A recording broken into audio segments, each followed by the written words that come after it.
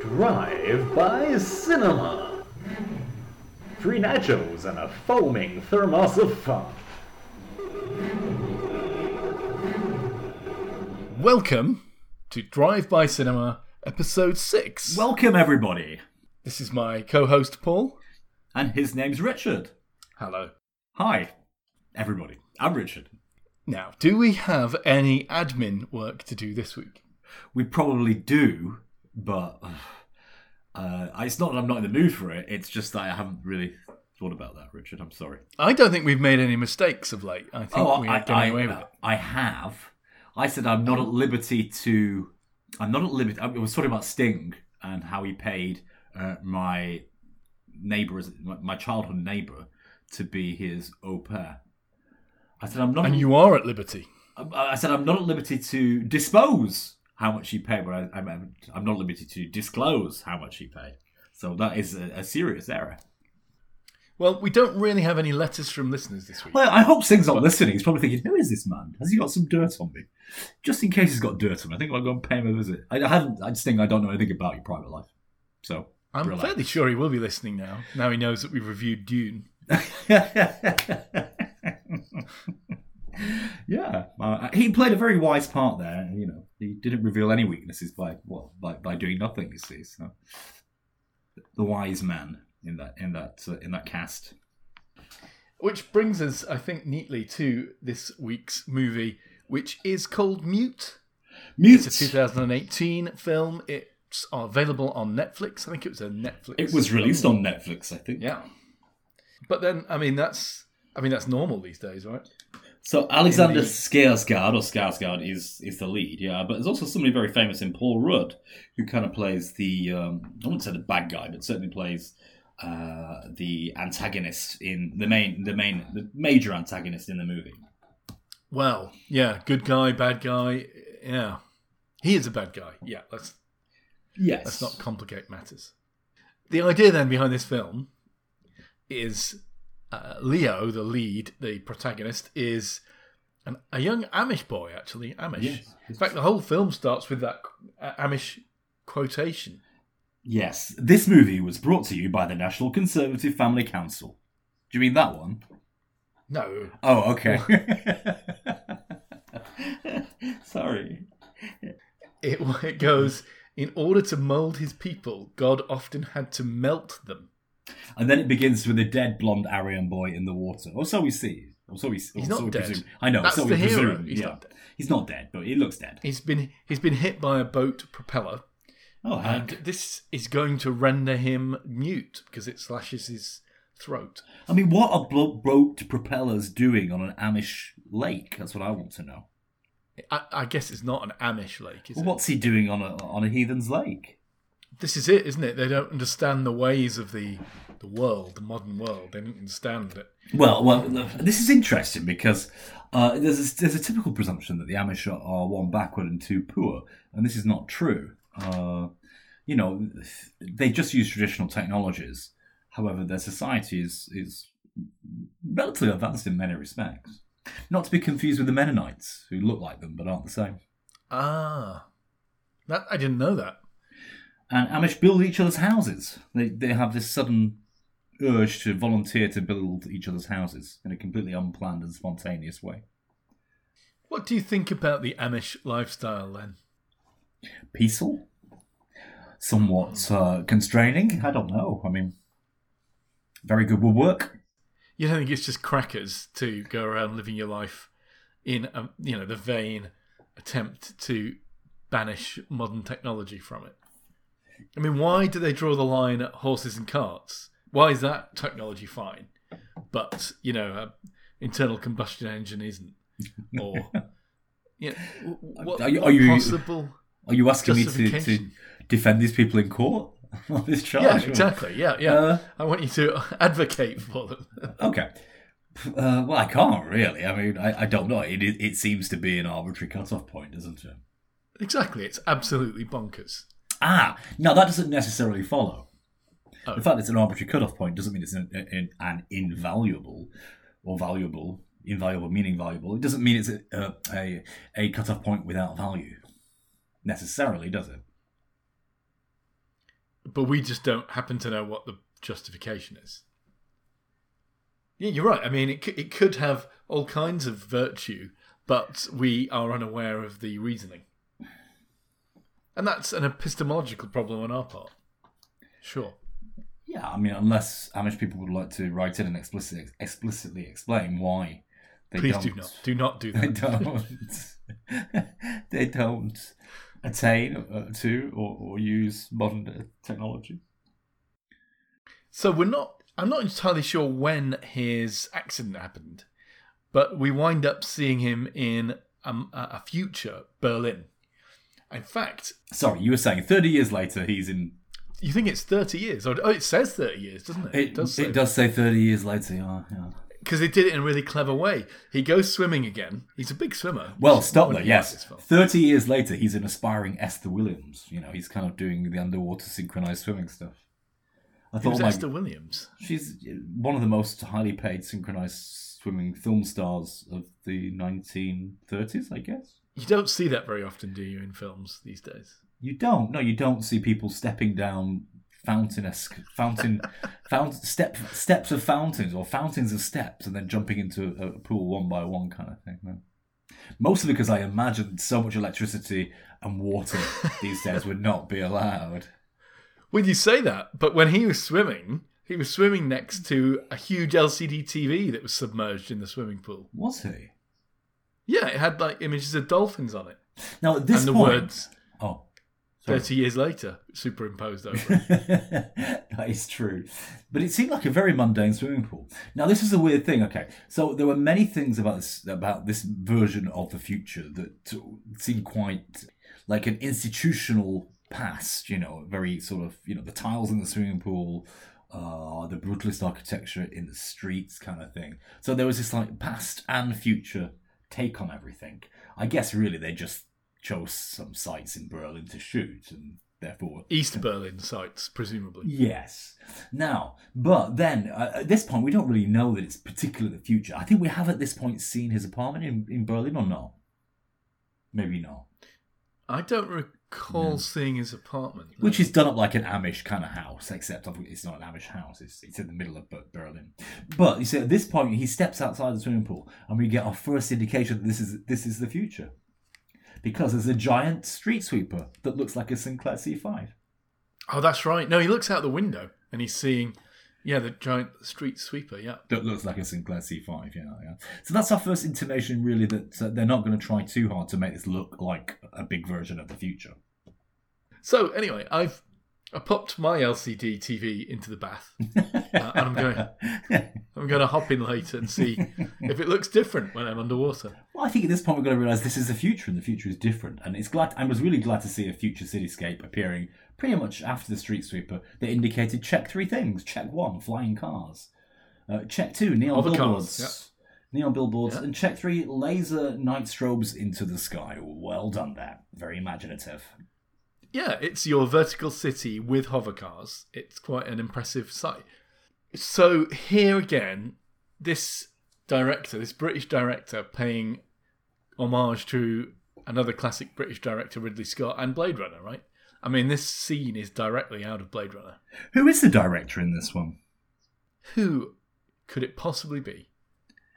I don't know. It couldn't be, perhaps, the son of David Bowie, could it? Oh, thank you. It could be the son of David Bowie, yeah. Yeah, this is the second movie by Duncan Jones that we've watched. The important thing about this is it's in the same cinematic universe as Moon. Because, I don't know if you recall, but about halfway in, you see on the television, you see courtroom pictures of a hearing with good old Sam Bell. Oh, this is the first joke of the movie, isn't it? The first joke, and not the last joke, but maybe the next to last joke of the movie. Oh, what's the joke? What's the joke? What's the joke? Well, this first joke is there's not just one Sam in the courtroom. When the judge calls his name, several Sams say, "Hey, that's my name too." You see. That's right. Yeah. I thought it was very, very funny. But if you hadn't seen Moon, it would make absolutely no sense to you. No, it wouldn't. It would just be some people talking on the TV. Yeah. I wonder if they shot that especially for this film, or whether that was a scene that he filmed for Moon and he's just reusing it here. Ah. Because you'd have to get Sam Rockwell back and a lot more of his clones, wouldn't you? If you had to film it again. I think you're right. I think it was a leftover from the cutting room floor in the previous movie. Yeah. So this guy, Leo, our mute hero. Sorry, can I just stop you there, Richard? Sorry. I was glad to see the hovercars were designed with the aesthetic of the very famous indestructible micro animal, the tardigrade, in mind. Do you know the tardigrade? I do know the tardigrade, or the water bear. The water bear, thank you. It's an easier name to remember. Famously indestructible microscopic animal. Tardigrades are very popular these days in science fiction. It got used in the Star Trek Discovery series, except it was a sort of room-sized one, a really big one. I see. Well, they've travelled through space for 5 days, haven't they? Unharmed. For 5 days, unharmed? Yeah. But how did they get to space? Well, we fired them off into deep space, didn't we? The tardigrades get all the credit, but we put them there. It's ridiculous. Well, the hovercraft moves through the shot, and then we are treated to being transported in time in this movie to the set of Total Recall, which I loved. Oh, you mean in the strip club? Well, just at the beginning and everywhere, essentially it was Total Recall, The busy street scenes, and that kind of nonsense. So our hero, he works as a barman in a strip club. Is it a strip club, or is it one of those joints where they just collect your money, and a clip joint where they collect your money and run? Well, there was no real stripping going on screen. I wonder what age rating. I think it was a clip what joint. Age rating did this film get? I mean, there is a robot stripper, which I think is naked, but of no interest whatsoever because it's just ugly, isn't it? Or did you find that attractive? I didn't particularly find the robot with the pendulous metallic breasts dancing attractive. However, the second appearance of the robots in the little, I don't know who it was, the man dressed like a Chinese or a Japanese ice thief of some sort, maybe a Japanese geisha girl. He was in drag. Oswald. There are 2 very impressive sex dolls there. Mechanical. I don't know, they looked a little bit industrial. I'm not sure I would necessarily want to be too close to them when they started them up. You want to have very careful control on the speed dial, I think. Right, so Leo is back working, as you say, as a waiter. A barman, not a waiter. His girlfriend is a waiter. And he must be very glad because he's back to the Amish homeland of Deutschland, so unconsciously. Did they have Amish living in Germany then? Who am I? Somebody knowledgeable about this matter? I don't know. You were advocating for them before. I've got no idea. I don't know. Probably. I imagine there aren't. I imagine it's like a stateside fetishization of old worldy things that would never happen in Europe. Oh, like Irish. I've got Irish citizen. Yeah. I've got Irish heritage. Exactly, yeah. Now, just before they head into the bar for the first time, or nightclub, or night box, whatever you want to call it, we get the eternal problem of these presentations of Futurama, which is, although the future is very sophisticated, there is no replacement for really echoey PA announcements throughout the streets. This is a feature of all films of the future. It's like really bad quality PAs announcing things about security and citizens should do this and that. I don't know, what is that decision to make really bad quality PAs? Is Bang & Olufsen bankrupt in the future or something? What's that? Well, moreover, you don't really get PA systems addressing the public at large in cities at the moment, do you? It's a very rare thing. Very rare. So I never know about that decision, the decision to go with those kind of stylistics about the future. So anyway, you were saying, Rich, he's working in a bar and... She's working about their boyfriend and girlfriend, and they go out and have a romantic date, don't they? And she gives him a mobile phone, which she said was the oldest, simplest phone she could get. As far as I could tell what that means, it was a Windows So she was working as a waitress in a cocktail bar when she met him. Is that right? Presumably. Cocktail bar is a very highfalutin word to use, isn't it? Okay. They got a meal delivered by drone. Now, this is an excellent lockdown idea, is having a little drone flying with your takeaway. But it was just an Amazon drone, wasn't it? I mean, the ones Amazon have quietly dropped developing, I think. Yeah, they were going to fly into your back garden, weren't they? Within 3 minutes. Yeah, I want them. Well, I think Is it the airspace problem, or just the fact that they could go haywire quite easily, or people would shoot them down? Well, you've presented a whole slew of possible objections there. Yes. I should be standing outside Heathrow with my placard. Why Heathrow? Well, just in case the drones are unloading product there. Okay, and what were your placards saying? No to flying drones, obviously. It would be. You don't want. It would be a highly prosaic stuff, placard. Well, I don't know actually. I do really. I'm just assuming a part here. But yeah, I think terrestrial drones. I would love it. When the second drone arrives and delivers stuff to him, the window opens automatically. It flies That's not into his the apartment, though. and drops it off. That's amazing. Kuba's. That's It Luba's. doesn't matter because Luba's he's got the phone or what. Ah, yeah, but he'd put the address in, hadn't he, on the order earlier? I think that's why. Yeah. So he's working in a cocktail bar when he met her, and there's the interesting prospect out of this movie of a lead male role who is dumb or mute. In Blade Runner, they end up, perhaps against Ridley Scott's wishes, adding a voiceover, film noir style. Yes, they do. Yes, yeah. Yeah, unless you're seeing one of the director's cuts where they removed it. And then we've just watched Dune, where, you know, everything is voiced aloud in a narrative voiceover. And here we've got this movie where the protagonist doesn't speak at all, and you get no voiceover at all, even though it has all these film noir pretensions. Yeah. Maybe it's consciously trying not to be that. I don't know. Yeah, I don't know why he's decided to do that. Now, when the little drone was like UFO shaped, the first one, I don't know about the second one, and it came flying at a feral pace, and its package that it was carrying was held on like a flexible coat hanger kind of thing that was hinged to the bottom of the UFO shaped drone. And as the UFO slows, the package swings violently forward. And yet the drone is not destabilised and there's no pressure jet stabilising it. So I thought in science terms that was a bit naff, really. The flight of the drone with a swinging undercarriage. Yeah, but they'd be computer stabilised, wouldn't they? Have you seen the drones that like fly on automatic? Especially the ones that can do it in formation. Like they have these things. Have you seen the ones with the lights on where they do like formation flying? And see, computers can sort this all out, I think. Okay, I'll just jump off a cliff then. No need for me anymore. Don't be too hard on yourself. Don't be too hard on yourself, Paul.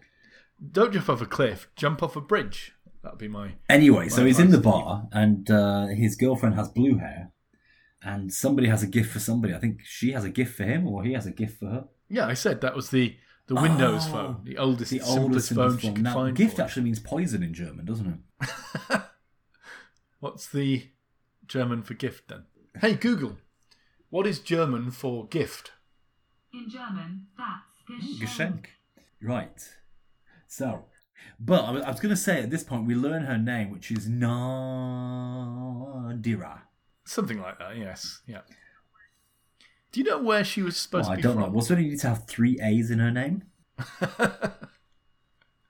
In the future, that's how they do it. That's how they roll with vowels. I'm assuming that she's from the Middle East somewhere. Oh, because maybe, her mother, yeah, as we meet her mother later on, is kind of Middle Eastern in appearance. Props to this film for setting itself in Berlin, in Germany. And it's very kind of multicultural, I think. It is, yeah. Well, Berlin is a very multicultural city. For once, the whole cast isn't white, which makes a change for the last 12 teen films that we've seen. Now, so they're in a very futuristic club where everybody is stupidly confused. And I think you would be confused too. You would say, we've come to this underground club. Are we supposed to be role-playing The Reflex, Wild Boys, or Girls on Film by Duran Duran? Because that's what it looks like. This whole movie is like a study in interior design choices and cool bar design. Yes. Now, wasn't there a spate of 1990s vampire movies in LA where, in fact, vampires all were like rave scene people who danced underground in very kind of clunky metallic scenarios? And there was 9 Inch Nails on the soundtrack. Do you remember those kind of movies? Well, it's Blade. Oh, thank you. Yes, Blade. Yes. Yeah. Yeah, so trope setter that you're describing here. I thought they were channeling a little bit of Blade in this one. Yeah, but they weren't vampires, were they? No, they were Well, in Blade they were, surely. Look, we've got to address the elephant. I meant there was. Which is- Well, sorry, let's do that. But they were channeling the aesthetic of Blade, or maybe just Freddie Mercury videos. I mean, Freddie never left Berlin in his heart, did he?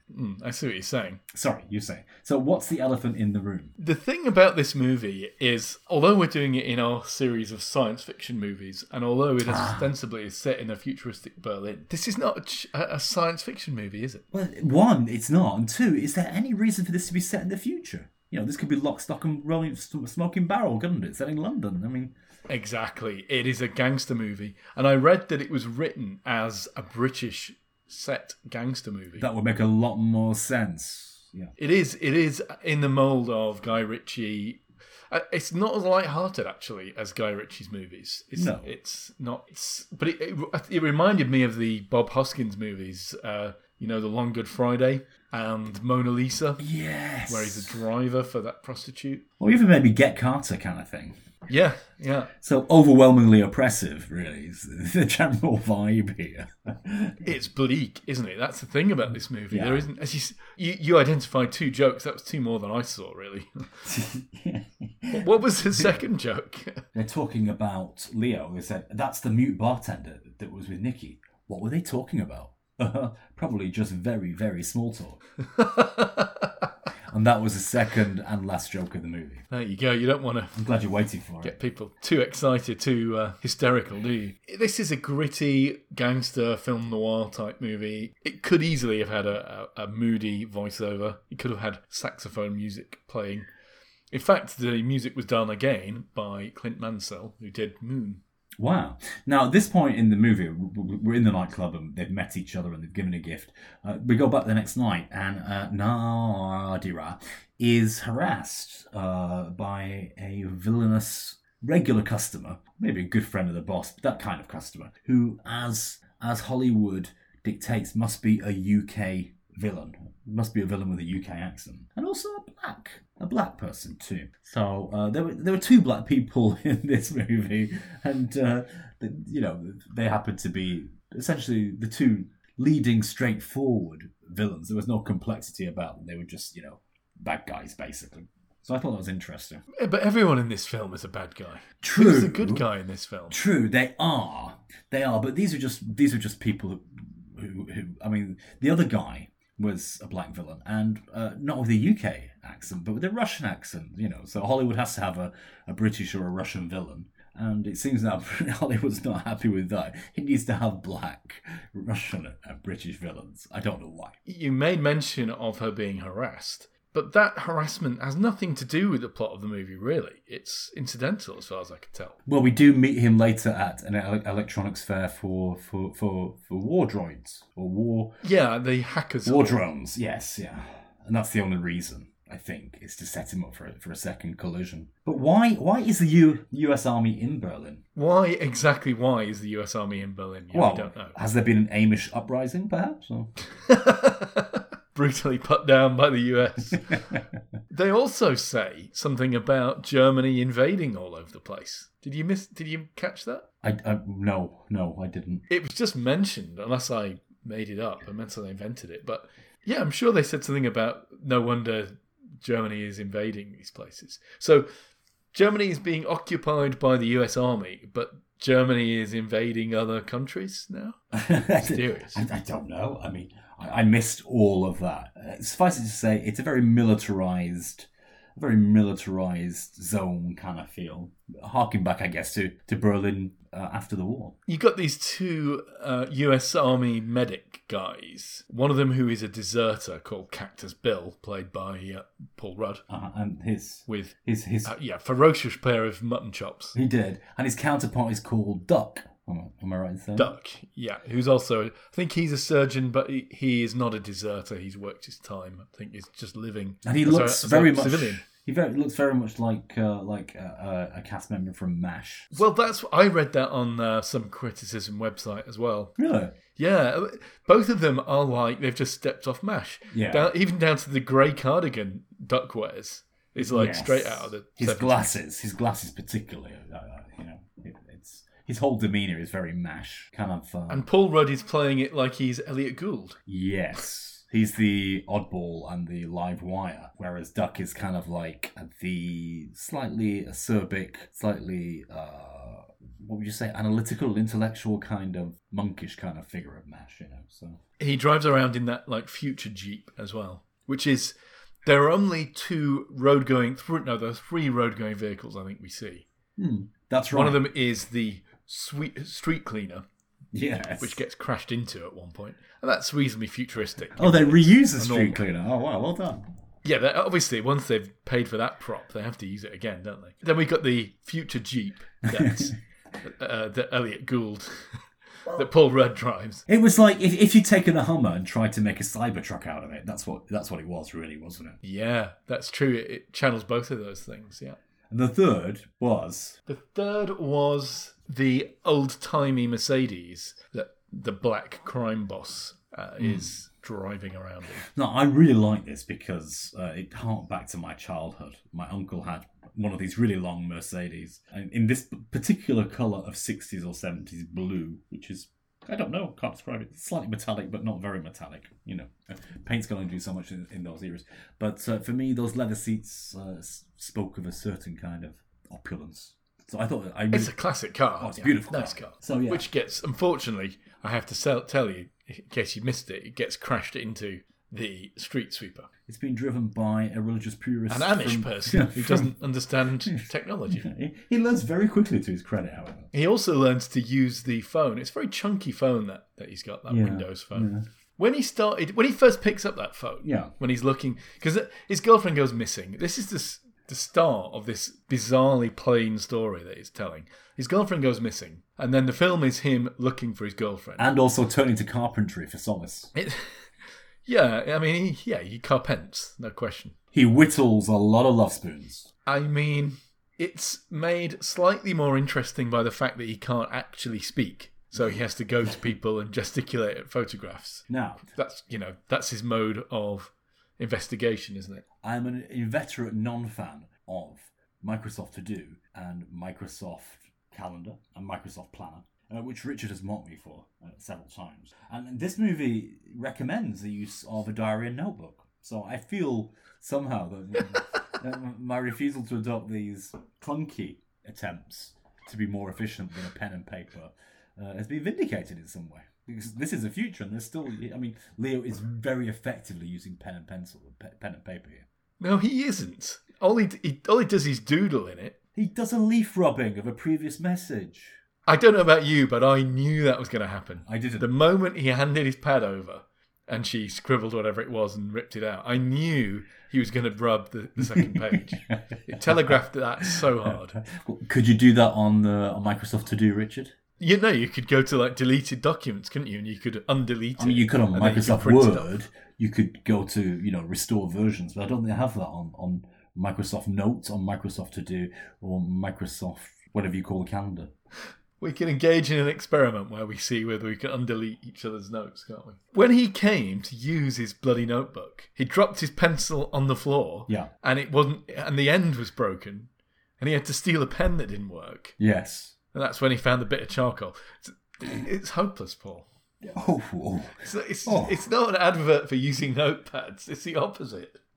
Well, it's an advert for his ingenuity, which was increased by his use of restrictive tools. I mean, if tools are too helpful, they stop our brain power developing, don't they? When he refused to use any tools. I mean, you'd think he would have used a speak and spell, but obviously not. He's Amish, so he couldn't communicate even that way, could he? He couldn't type in the old speak and spell. Sorry, you were saying when he... I'd like to see that movie, by the way, where the hero goes around tapping things out on a speak and spell. Sorry, Rich, you were saying when he... Do you think he uses power tools when he's working his wood? You mean, does he cheat? If you like, yes, that's what I mean. Again, you're advocating for the Amish way. Paul's adopted the Amish way with the notebooks. No. I have a graphite pencil. I'm pretty sure that's banned. Is he cheating? Yes. I mean, he's bedstead. He's making bedsteads.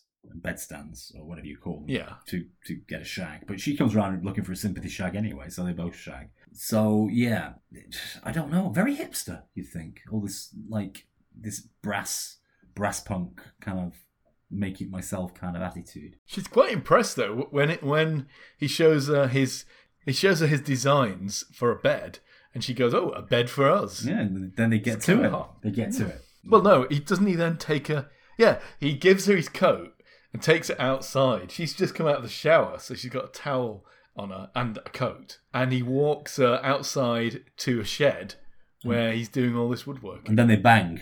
And then he plows her, yeah? But he shouldn't be doing that because they're not married. But little does he know that, well, she has a sordid past, so to speak. Or at least a past that he would view as sordid. I was going to say, yeah, it's not a sordid past. It's just a past, isn't it? Well, one that he would disapprove of, I imagine. She says it's a sordid past.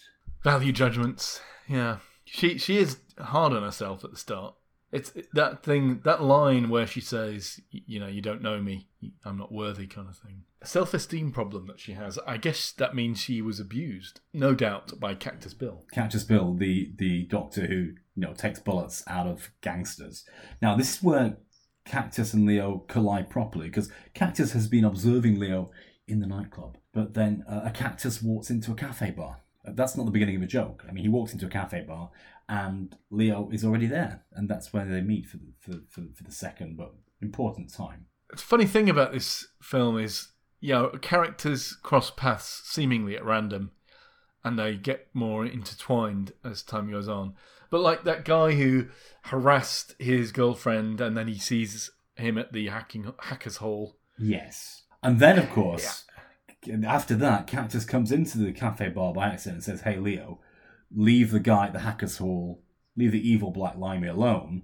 And it's just obvious that's not going to happen. Otherwise, why put this in the script? So we know what's going to happen. He's going to run into him again, kind of thing, you know. So there we go. Yeah, he has a fight with him in the bar, loses his job, and yes, he gets fired by the Russian boss Maxim. And then there's the other guy who is presumably working for Maxim, who is doing something shady with the girls in his brothel. Nikki.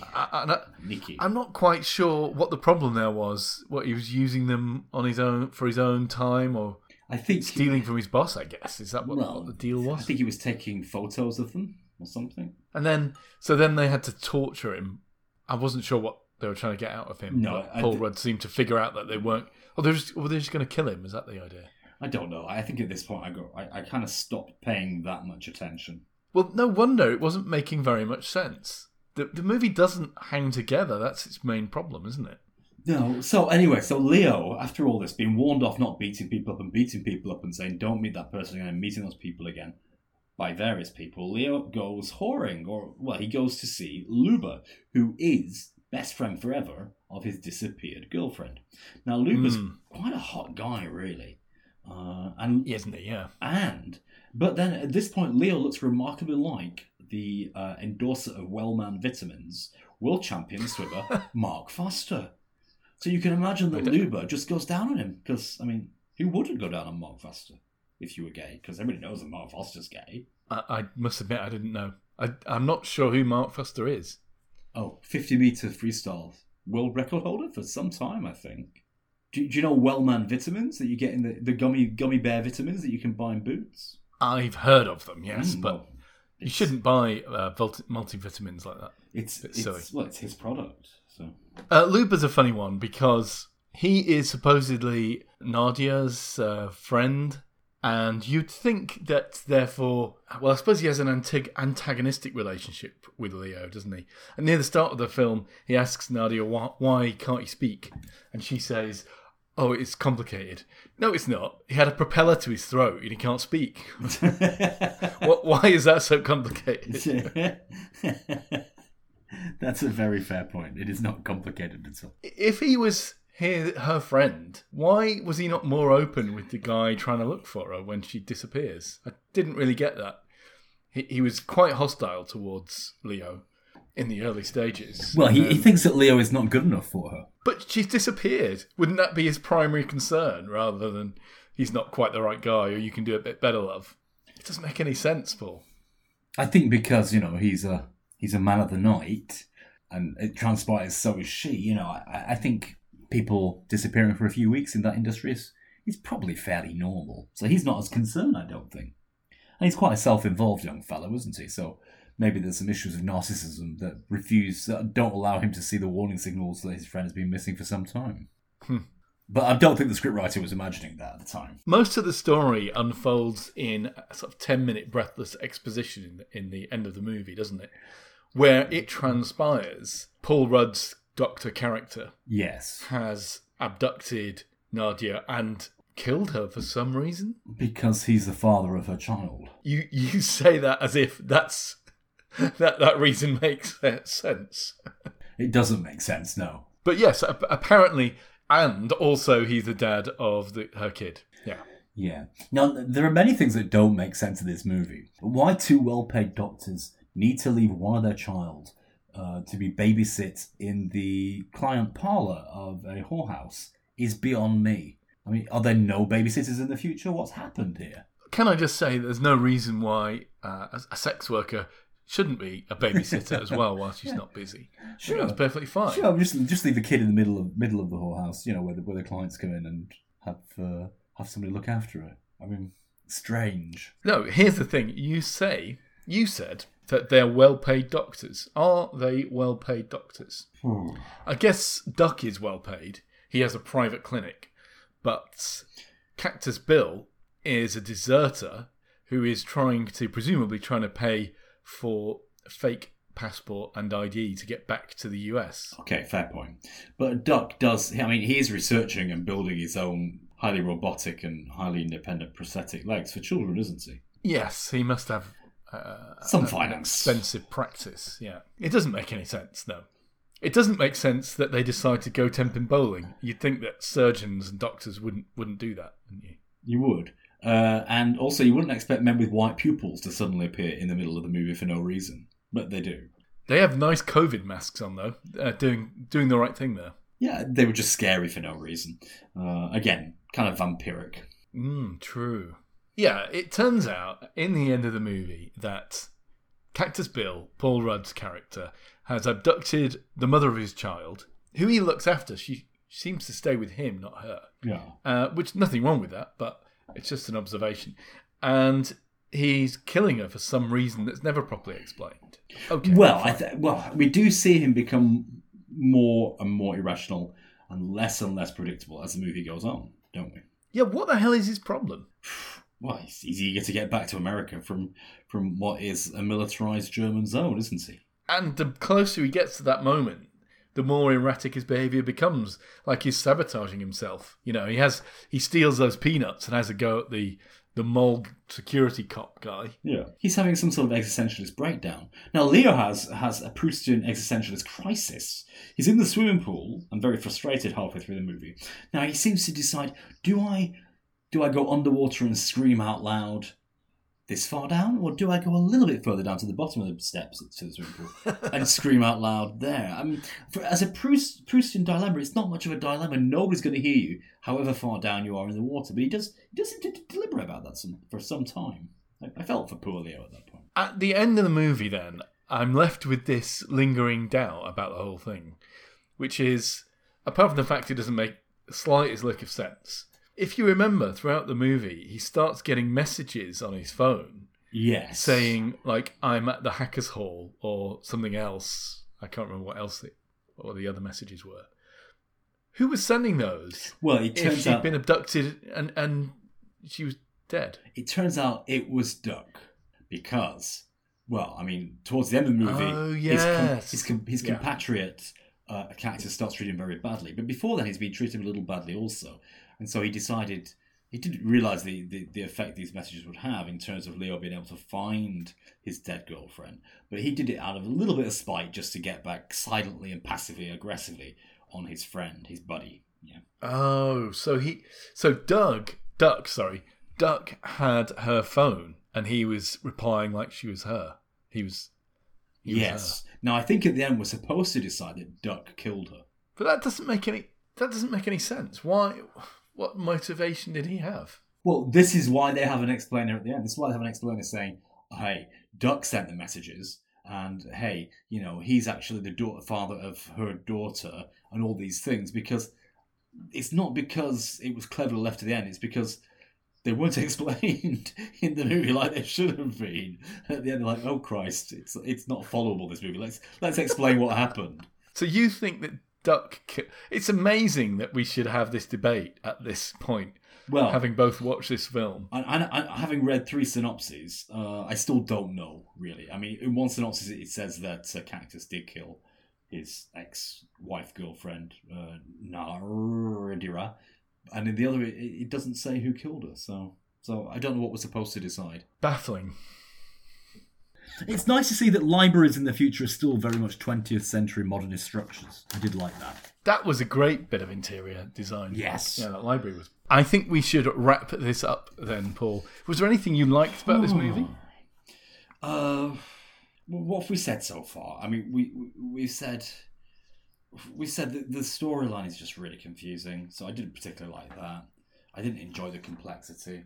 I did enjoy some of the architecture and the feel of Germany, middle Germany. Yeah, you were saying the library was a really beautiful building. Yeah, and the petrol stations in the middle of a middle German night.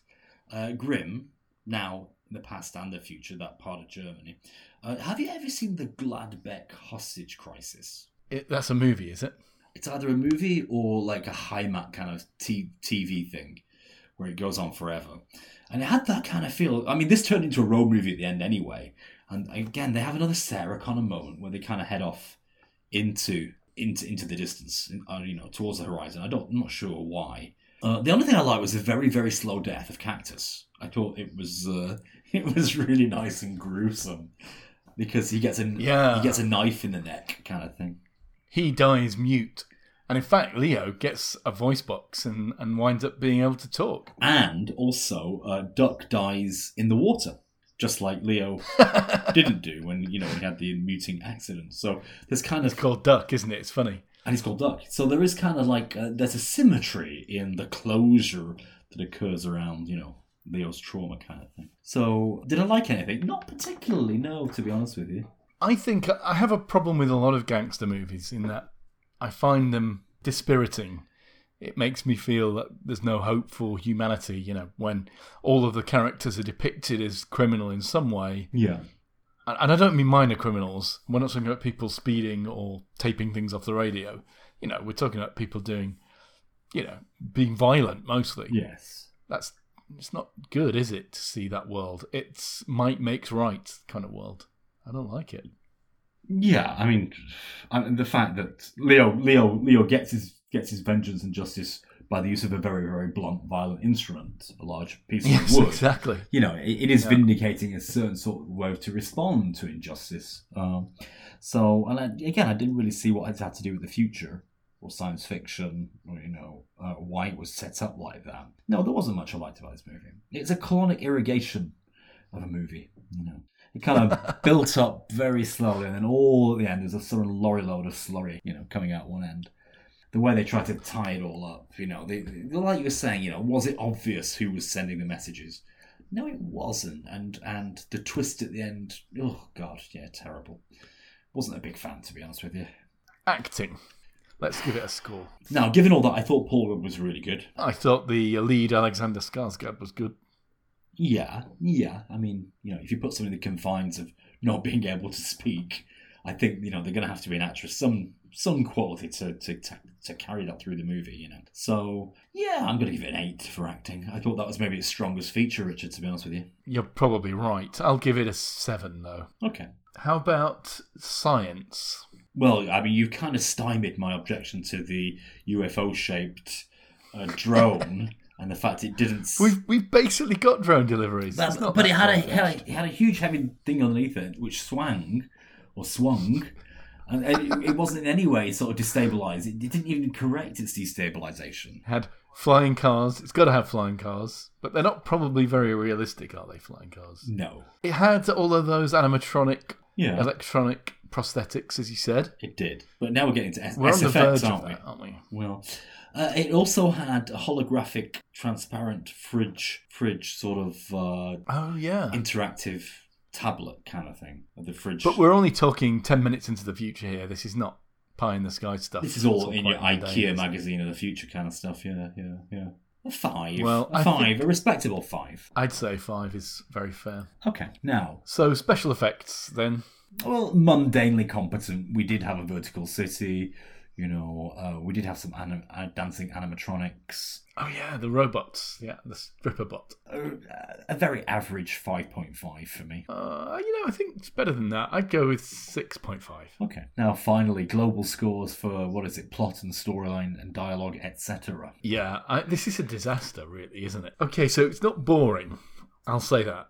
But it is one of the worst films that we've seen just in terms of being coherent. Yeah, I think with the twist itself should be suggested somehow. Not that they give you the answer to it, but who sent those messages?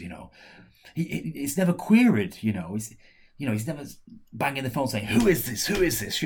It's not set up in that way where you're drawn attention to the fact it's pivotal that he finds out who sent these messages, and somehow that could mean that the storyline can progress. And those kind of things, the fact the complexity, that it was all tied in knots and didn't really resolve itself, not great. No. And you have no real time to get to know the girl before she disappears. You've got no stakes in that really, other than that you're told or that it is expressed that Leo likes her a lot. Yeah. So I'm going to go for a 3. I'm sorry about that, everybody. I'll give it a 4. No. But it's definitely below average, isn't it? Yeah. Now, what do you... Oh, sorry. So, final scores. What do we think about this? I'll give it a 5. This is perfectly average, isn't it? I'm going to go 5.5. It feels like he wanted to do a different kind of movie. Yeah. But people probably said to him, "Hey, look, Moon was great. Love the sci-fi stuff." And so he decided he could mollify those desires from people by setting an otherwise, ordinary gangstery story. There's nothing special about this story as a gangster movie. I wouldn't disrecommend it. If it's free in particular, it's not a waste of you to sit down and relax to this, although it's not particularly relaxing. But, it's not to be It's not cheerful, unrecommended. relaxing.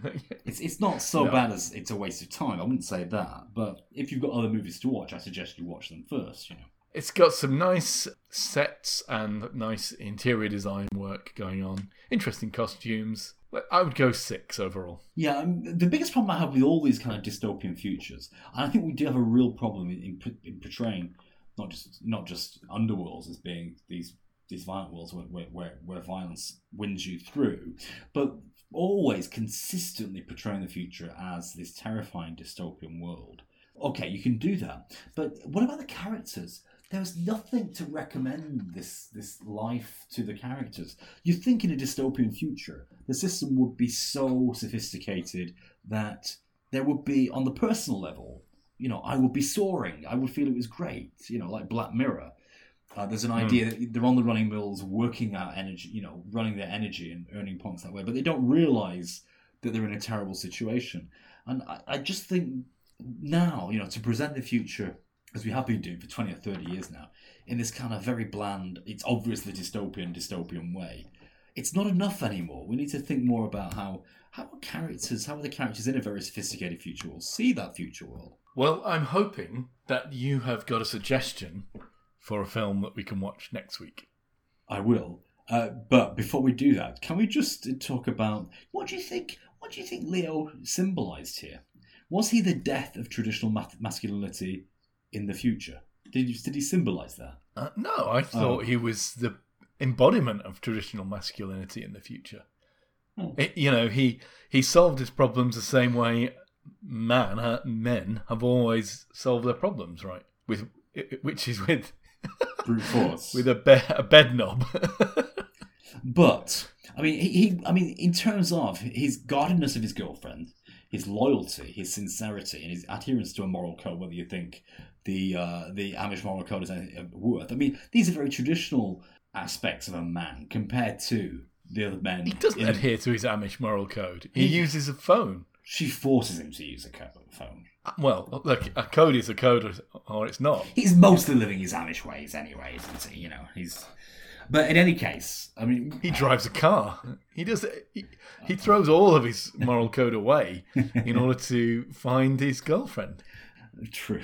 Who he's not married to, but he's shagging almost certainly. Okay, well, I guess his traditional masculinity has died a thorough death in this vertical skyscraper of a future city. The geisha that you're referring to was played by Dominic Monaghan, Really? who was one of the hobbits in The Lord of the Rings. No way. No. Right. So, Richard, you're asking me, do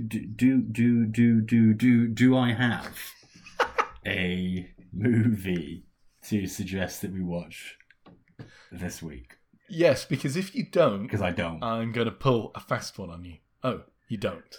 That's why I've been stuttering to not to get to the end of this sentence, where I have to admit that I haven't chosen anything for us to watch. Let me save you then, and let me say Phew. that we should watch Tenet at the cinema. Just a quick interruption here. Do you know the word pataphysical? No, I've never heard that word before. Paul McCartney was really into pataphysical ideas. That's the idea that a metaphor can become real. So the idea that, like, in Bugs Bunny, when he gets shocked, an exclamation mark appears on his head, he picks out the exclamation mark and hits somebody with it. That's pataphysical. Right. So I had a pataphysical moment there, but nonetheless, what kind of movie house is safe to go to these days?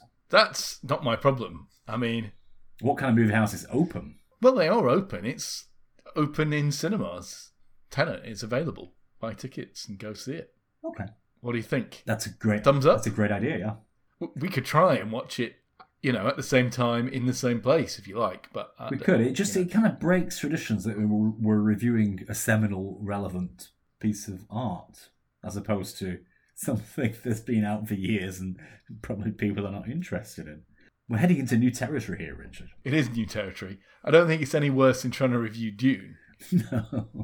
No. Well, yeah, I'll agree. Good. I'll agree to watch Tenet. What's Tenet about? For those of us that don't know, including me. I think it's about a guy who can reverse time or go backwards in time.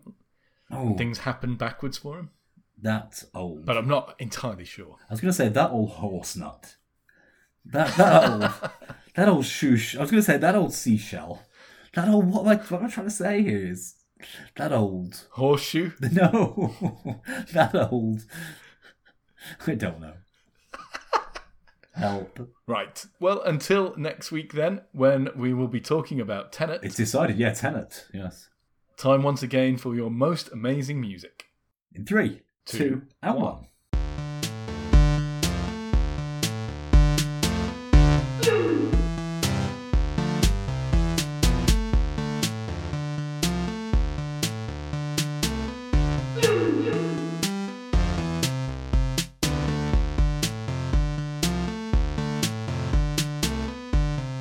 Blue.